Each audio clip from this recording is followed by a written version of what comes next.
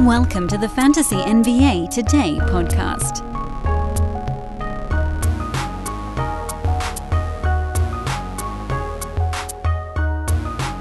Not one, but 2 days in a row of NBA draft coverage on Fantasy NBA Today. I know it's as crazy as it sounds, but we're doing it. It's a crash course, and you guys are strapped into the car with me on this thing. We're just going to be bonking off the railings, working our way through it. We'll be joined here in a couple of minutes by the great David Williams of our Memphis Grizzlies coverage team here at Sports Ethos, but also a die-hard draft enthusiast. He's been diving deep into that stuff. And what I thought might be kind of cool for today that you'll hear in a moment is just kind of juxtaposing a few of David's thoughts on the players against the guys we talked about yesterday and how that might translate into ADPs for next year, value against those ADPs for next year, and, of course, a few things to look for just in terms of fit. Because fit is a big deal, even though we have a reasonable idea, at least on the guys at the top of the draft.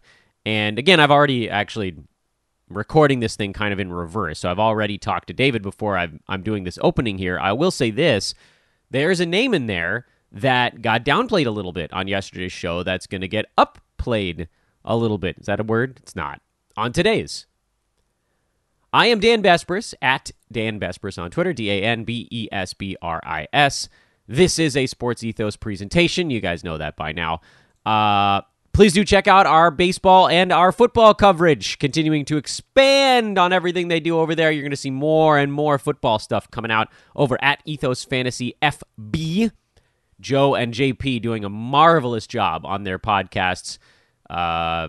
Baseball season, of course, beyond well in full swing right now. We're 2 full months into it. And just really impressed with what those guys are putting together already in its infancy. Please do check that out. And thank you again, everybody that continues to listen to this show in the offseason. I'm going to say it every damn day. I am floored and flattered by all of it. It's incredible. We're so far ahead of what we were able to do during the offseason last year. I'm blown away by it. So thank you all. That's really, really cool. This is offseason episode number 53. And might as well just get it going, I guess. All right, so clearly seasoned veteran now. I've got a full day of studying NBA draft information under my belt. So now I'm obviously the internet's expert, foremost authority on the topic. But just in case I don't actually know everything yet, I thought it'd be a good idea to have 2 days in a row of NBA draft coverage. And this one, an old buddy of mine, the host of the Ethos Grizzlies podcast, also my right-hand man here at Sports Ethos, helping run the podcast division, my guy, David Williams. What's up, dude? How are you? I'm good, man. Enjoying this, the draft season, enjoying the fact that we have a lot of guys still tuning in, guys and gals probably still tuning into the show, picking up on this draft coverage. I was really surprised looking at the numbers. It's great. I just love it. Isaac and I do a lot whenever it comes to this draft stuff. We love it. We love digging into these prospects and watching film, just talking about them. We have Candace on the show. She's a new voice that we added to the show this year, and she's actually doing the Sports Ethos Seahawks coverage. So, yeah. She's still definitely going to be a huge part of what we do over there at Ethos Grizzlies, but she's just not as interested in the draft stuff. And I'm like, hey, if you don't want to dig into this stuff, I'm not going to, hold you to the coals. You go ahead and do what you got to do. And Isaac and I love it. We can handle it on our own. He is at David W. 2111. It wasn't always this complicated, David. I don't know why you had to go and incite violence on Twitter or whatever you did like 4 months ago and have to start over. Just a violent person, Dan. I apologize. That's what I do. Can we? I don't know if we've said it on air, and I don't know if you even want to, but do you want to tell the listeners what you actually do for a living and why the fact that you got a Twitter handle suspended for inciting violence is even like triply insane? I mean, yeah, I don't mind. Yeah, I'm a nurse. Actually, I'm a hospice nurse for a company that has offices in. Oh, I wasn't prepared for that. 6 or 7 states. You didn't have to go. I was just gonna say, Yeah. like, your duty is to help create levels of comfort for humans, and you got a Twitter handle knocked off Yeah. for inciting. I mean, it's just like the most idiotic thing ever. But if you knew David before and wondered where the hell he disappeared to, it's because Twitter's bots of approval decided that it wasn't right, and so poor guy had to start over. Again, it's David W2111. If that's too annoying to remember, you can just follow at Ethos Grizzlies, and then you'll be tagged in all the stuff that goes out over there. But like before we even get into the draft stuff, I gotta give you some love, man. You guys, you and Isaac and Candace, who again has now branched off to handle some football coverage. You guys built this Grizzlies coverage up from nothing, and now you're in arena at times covering the team. You're on the press calls. This is like, and I'm using this, by the way, as a segue to recruit for Sports Ethos, because you guys have done all this stuff the right way. You created connections in the industry, and now you are industry voices for the Memphis Grizzlies. It's just so damn cool, man. I'm so proud of you. Congratulations on all the success of the show and yourself. Man, I appreciate it. It's been tough. It's a lot of work. COVID hit, and it almost done me in. Like I started the show with a different co-host, and life happens. He wasn't able to continue with me. I just kept on grinding. Luckily, made the relationship with Isaac. He came on as a guest, and I just kind of reached out to him one time, and I was like, "Hey, man, do you want to come on? Do you want to do this regularly?" And he's like, "Sure." And I cannot give him enough praise of how great of a catch that was for the show. A lot of great insight from him. He does a lot of work. He has helped me grow. He has radio experience in the Memphis market. So, I've learned a lot from him, and it's been great. It's been fun to watch it grow. Always loved the Grizzlies, been a season ticket holder for a little while, and it just kind of, it's opened up a lot of doors that I never thought that I'd be able to walk through, and got to see a lot of stuff up close and personal that I never expected. But here we are, and I'm loving every minute of it, man. I still, the first time I got to go, and I hate to go long. I know that you don't have a very wide window here, but no, this is good. I love these types of stories. It's off season time, man. Everybody's just ready to chill and relax, and so you got to hit us with it. I don't want you to get yelled at, though, man. You guys weren't talking about fantasy. We'll get there, I promise. But the first time, I know the negative review is coming. Yeah. First time I had in-person interview access, and with COVID, it's been super weird. The NBA was requiring you to be fully vaccinated. You had to turn in the proof of all of that. So you go in and you're fully masked up, and we're standing there. And DeAnthony Melton, this was oh my, before game one of this year, we were standing there, and Melton is the guy that we were interviewing. And all of a sudden, I feel somebody tap me on the shoulder, and they're like, "Ask him why he got lined up today. Ask him why he got lined up today." And I immediately recognize the voice, so I know who it is. And I turn around, and Ja Moran is standing right over my left shoulder. Incredible! And it was so hard not to fanboy, right? Like you're a member of the media now. You got to be respectful to the guys and all that. But never in my life did I expect that I'd be standing there and Ja Moran is tapping me on my shoulder, but there it was. And it's been great. Had a lot of opportunities to meet people that work in the industry, a lot of other great media people. And it's been great. I can't wait to see where it goes from here. If you guys would like to do this, give us a holler at Dan Bespris on Twitter. That's the easiest way. You can also email roster@sportsethos.com. You would actually be working with David if this was your cup of tea. He can show you what he's done. He's now walked the path, and we'd love to have you do it. We have a lot of teams that are not covered right now, and again, we've branched out into baseball and football as well, so there's a lot of opportunity here at Sports Ethos. Perfect time to get going on it because we actually have time to help because the basketball season isn't going right now. Well, I mean, draft season will be over in a minute here. So let's dive into the basketball stuff. Yesterday, and the joke I wanted to make here kind of at the outset is like, okay, on yesterday's show, I didn't know anything, and now obviously I know everything. I don't. I talked to the marvelous William Harris yesterday on the podcast, and he threw some names out and what he thought they might do at the NBA level. David, you are sort of a more traditional NBA redraft fantasy guy. I don't think people know this about you. They know you as the Grizzlies dude, but you're actually really damn good at fantasy sports. I've been going back in my head back and forth all day on the right way to format these questions for you, but I kind of want to tie it into what William and I talked about yesterday. So I'm going to go through some players, and I'm not going to hit you with anything you don't know. These are largely big-name guys. My curiosity with you is, do you think... Well, first of all, what do you think they do at the NBA level?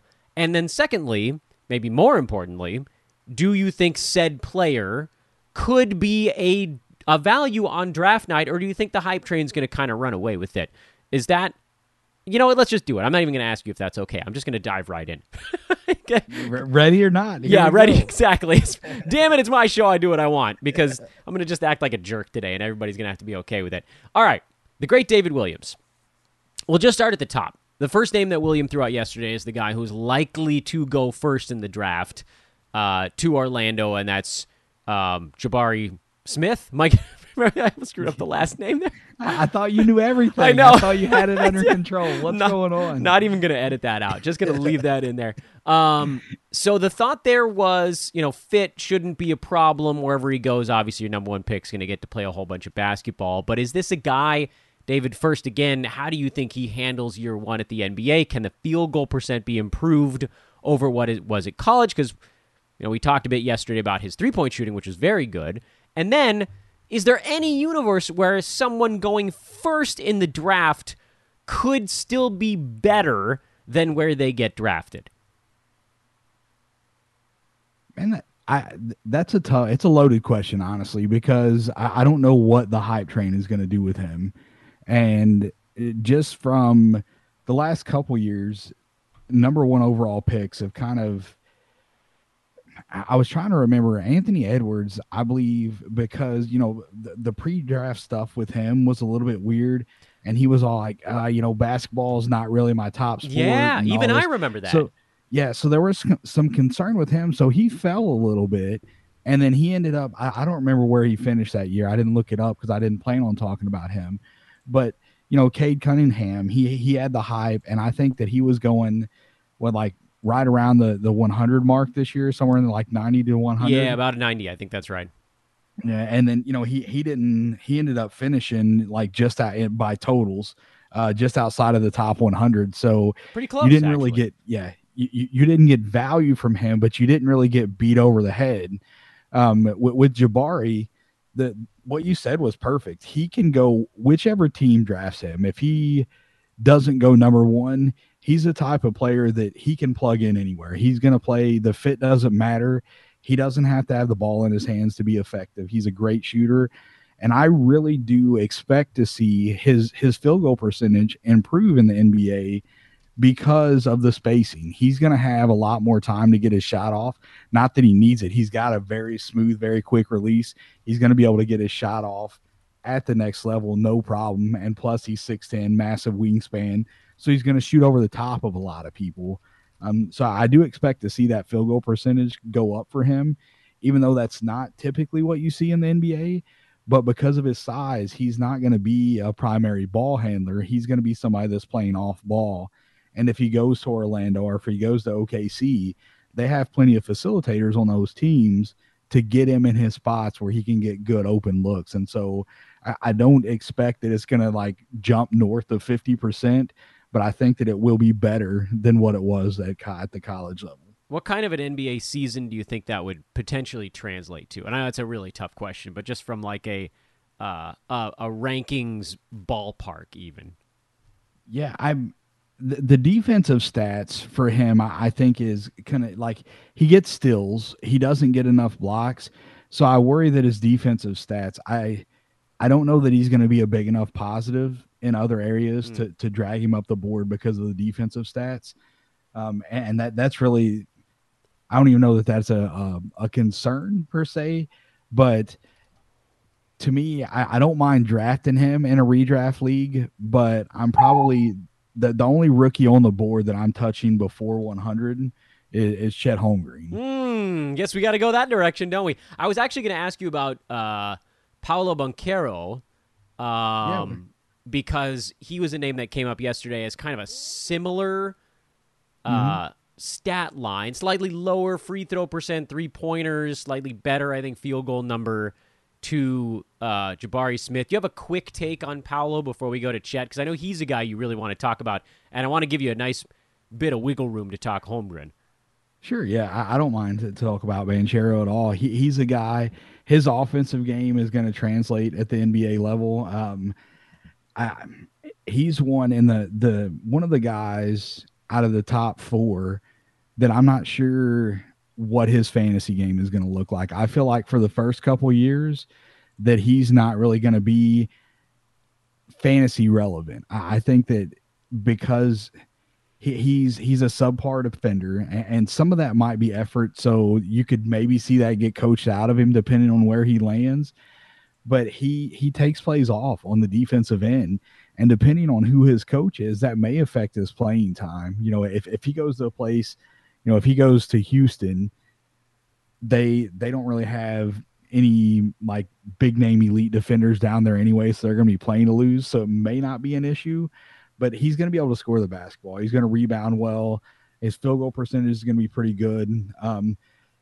As a big man, I think that his free throw percentage is going to be okay. I didn't have his stats down. I don't remember what he shot from the free throw line. It was like 71 or 72 when I looked it up yesterday, something like that. So, as a guy that's playing the 4, that's not an awful free throw percentage, and I don't know that he's going to get to the line enough to really tank your percentages, but I worry about him turning the ball over. I worry about the defensive stats with him because, it's typically when you're playing fantasy, you're looking at 9 categories if you want to win, unless you're in a punt build, obviously, and then that makes a difference. But I'm far from an expert on that. I tried to do a punt build this last season and completely whiffed, and it finished, I think, last in that league. Actually, it was pretty bad. I was trying to recover, and I whiffed on the build so bad it was terrible. So yeah, I think that he can be effective offensively, but I think that he's just a guy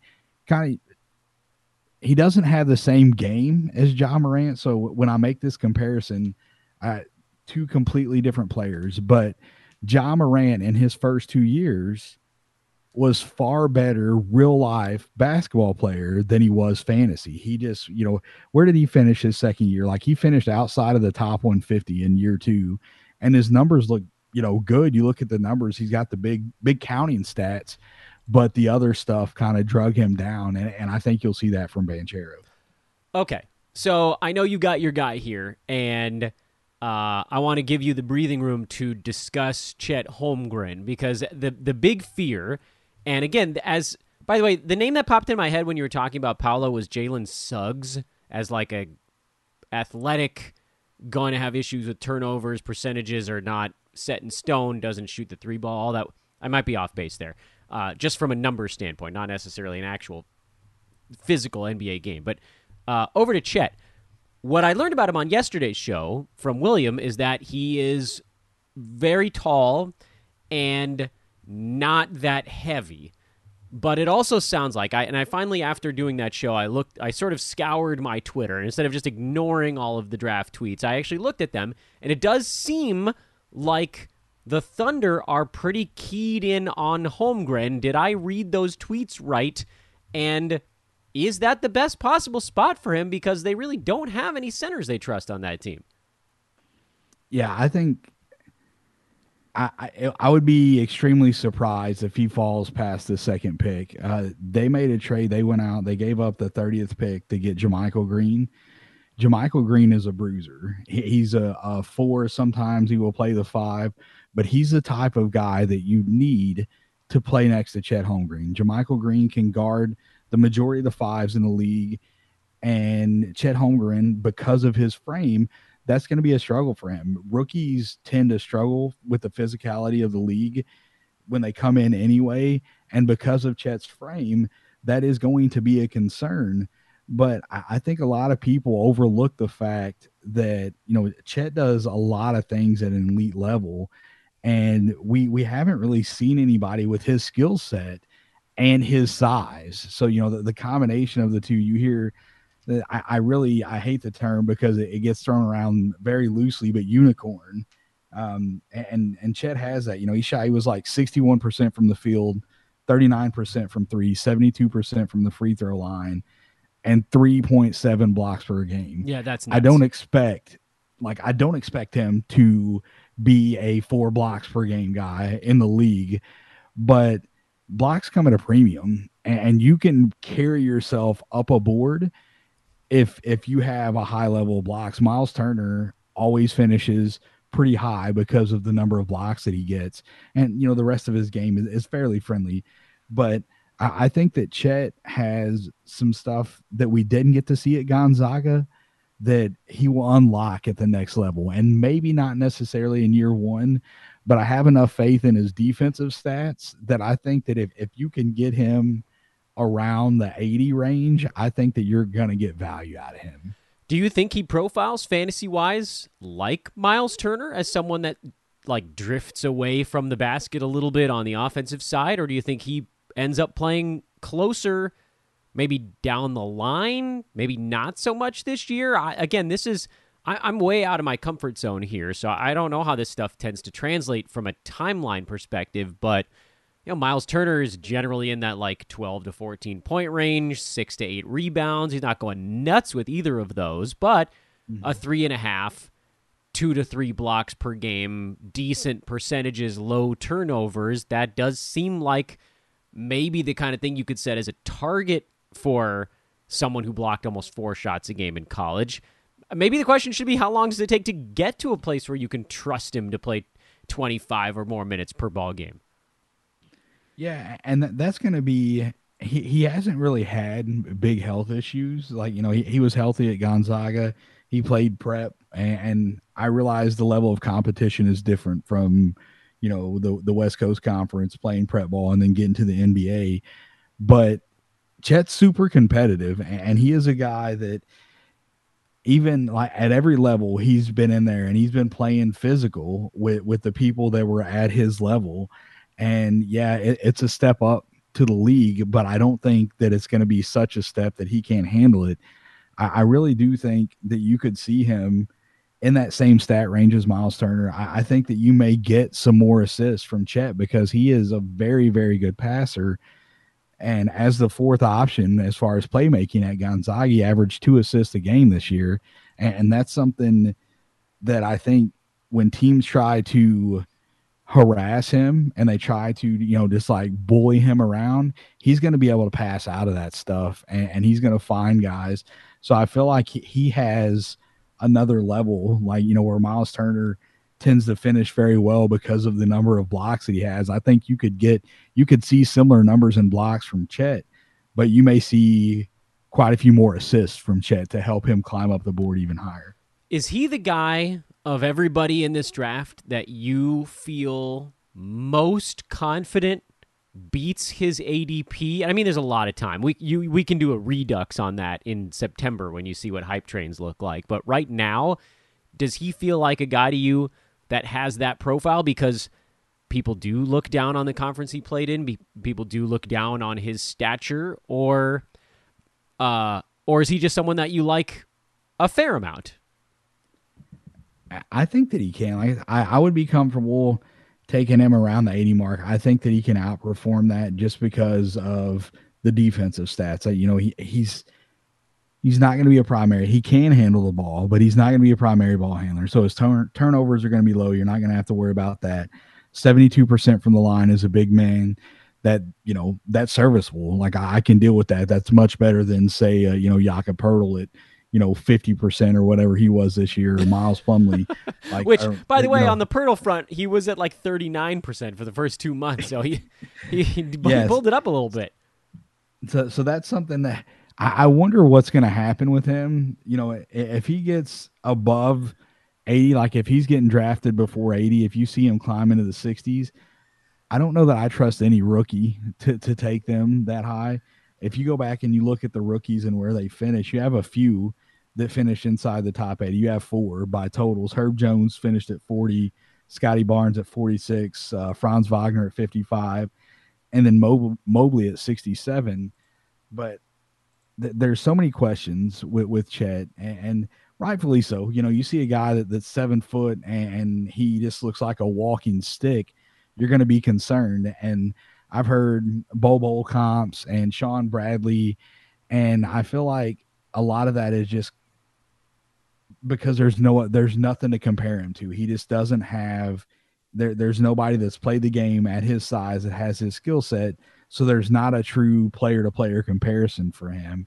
And so that, you know, like when you're looking at Sean Bradley, the only comparison between Bradley and Holmgren is the frame. You know, Bradley was like 7'7" and weighed like 105 pounds soaking wet.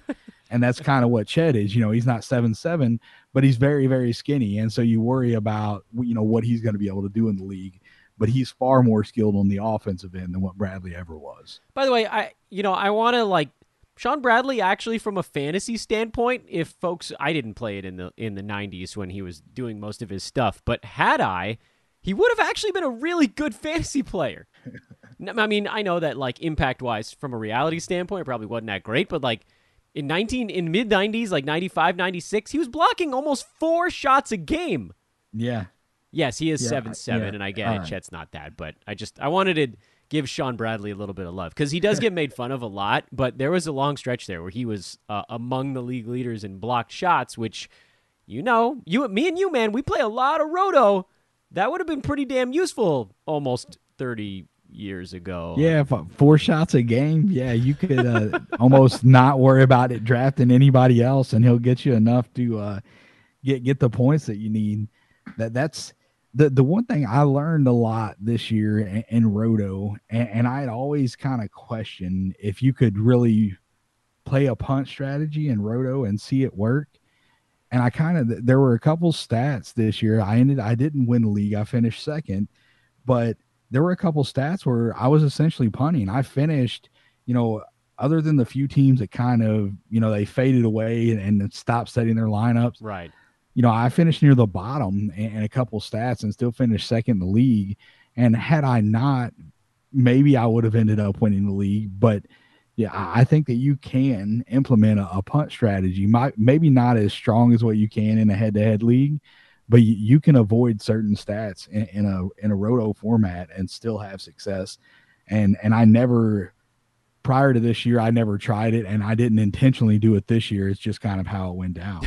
All right, I got 2 questions for you before I let you go.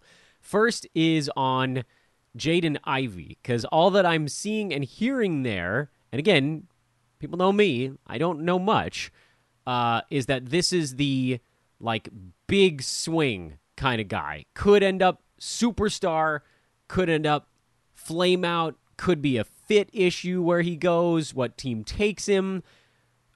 Is he the prototypical like maybe don't draft him and try to get a guy like that in January before he takes off kind of guy? Because that's the feeling I'm getting from all that I'm like reading about him and looking at his numbers from college. Real life basketball, Jaden Ivey is probably my second overall prospect in this draft. I feel like he is going to have success at the NBA level, but fantasy-wise, I'm just going to avoid him. I don't think year one, if you go back and you look at Jaden Ivey's college career, he stayed at Purdue, and then you saw a massive leap. His first year wasn't all that great. You see a massive leap from him coming into this year.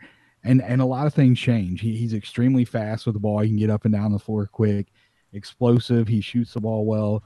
There's a lot of positives, and he could completely make me wrong in avoiding him. But Jalen Suggs was a guy that was really good at the college level, and the speed of the game of the NBA gave him issues, and he was not able to really adjust. Jalen Green was another guy that the majority of year one he struggled, and then what was it, like the last month and a half, you really saw him turn it around. So if you could time that right with Jaden Ivey, maybe that would work out, but I'm just going to stay away from him because I think if he goes to Sacramento, my question is, what's his playing time going to look like? Yeah. He has the skill. Like he can, he can be out on the floor. I think that he's an extremely underrated off-ball player. You can play him on the floor with De'Aaron Fox because he shoots the ball well enough to do that. He moves well without the ball in his hands. But you can't play De'Aaron Fox, Davion Mitchell, and Jaden Ivey all at the same time. They're too small. You can't do it. You're going to get tore up in matchups. And, Davion is a great defender, but I would say that is not a strong suit for a Fox. And Jaden Ivey is probably at this point serviceable at best. I think that he can improve there, but that's just not a lineup that I think you're going to see them run out on the floor. And so I wonder how much playing time he's going to get to bring you any type of fantasy value if he lands there. Yeah. Obviously, if there's a trade, that's why I kind of hope that, we can come back on after the draft so I can be like, because, if any of these guys go to the Knicks, Tibbs, he's not playing them. If they go to Atlanta, Nate McMillan's not playing. Like, it depends so much on where these guys land, because Jalen Johnson last year was a guy that I thought could have fantasy value, and I don't think that he saw minutes all year long in Atlanta, and it just blew my mind with the injuries and stuff that they had. So, yeah. Well, as much as I'm willing to soften my stance on rookie big men, I am not willing to soften my stance on rookie guards. It just takes too long, and there's too many things that can hold them back, where the other stuff they'd have to do is it's just too heavy a lift. Last question here, and I know I'm running low on time, so this one's a little bit more lightning roundy. But yesterday, William kind of convinced me to keep an eye on Mark Williams. Do you feel similar that if he ends up in the right spot, he's one of those guys that could kind of just sort of walk into a high floor situation?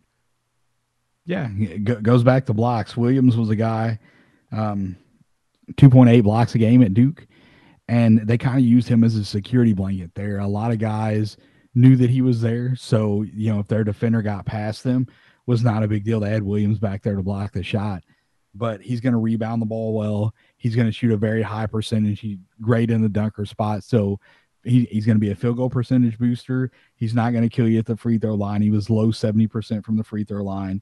Good rebounder, a lot of blocks.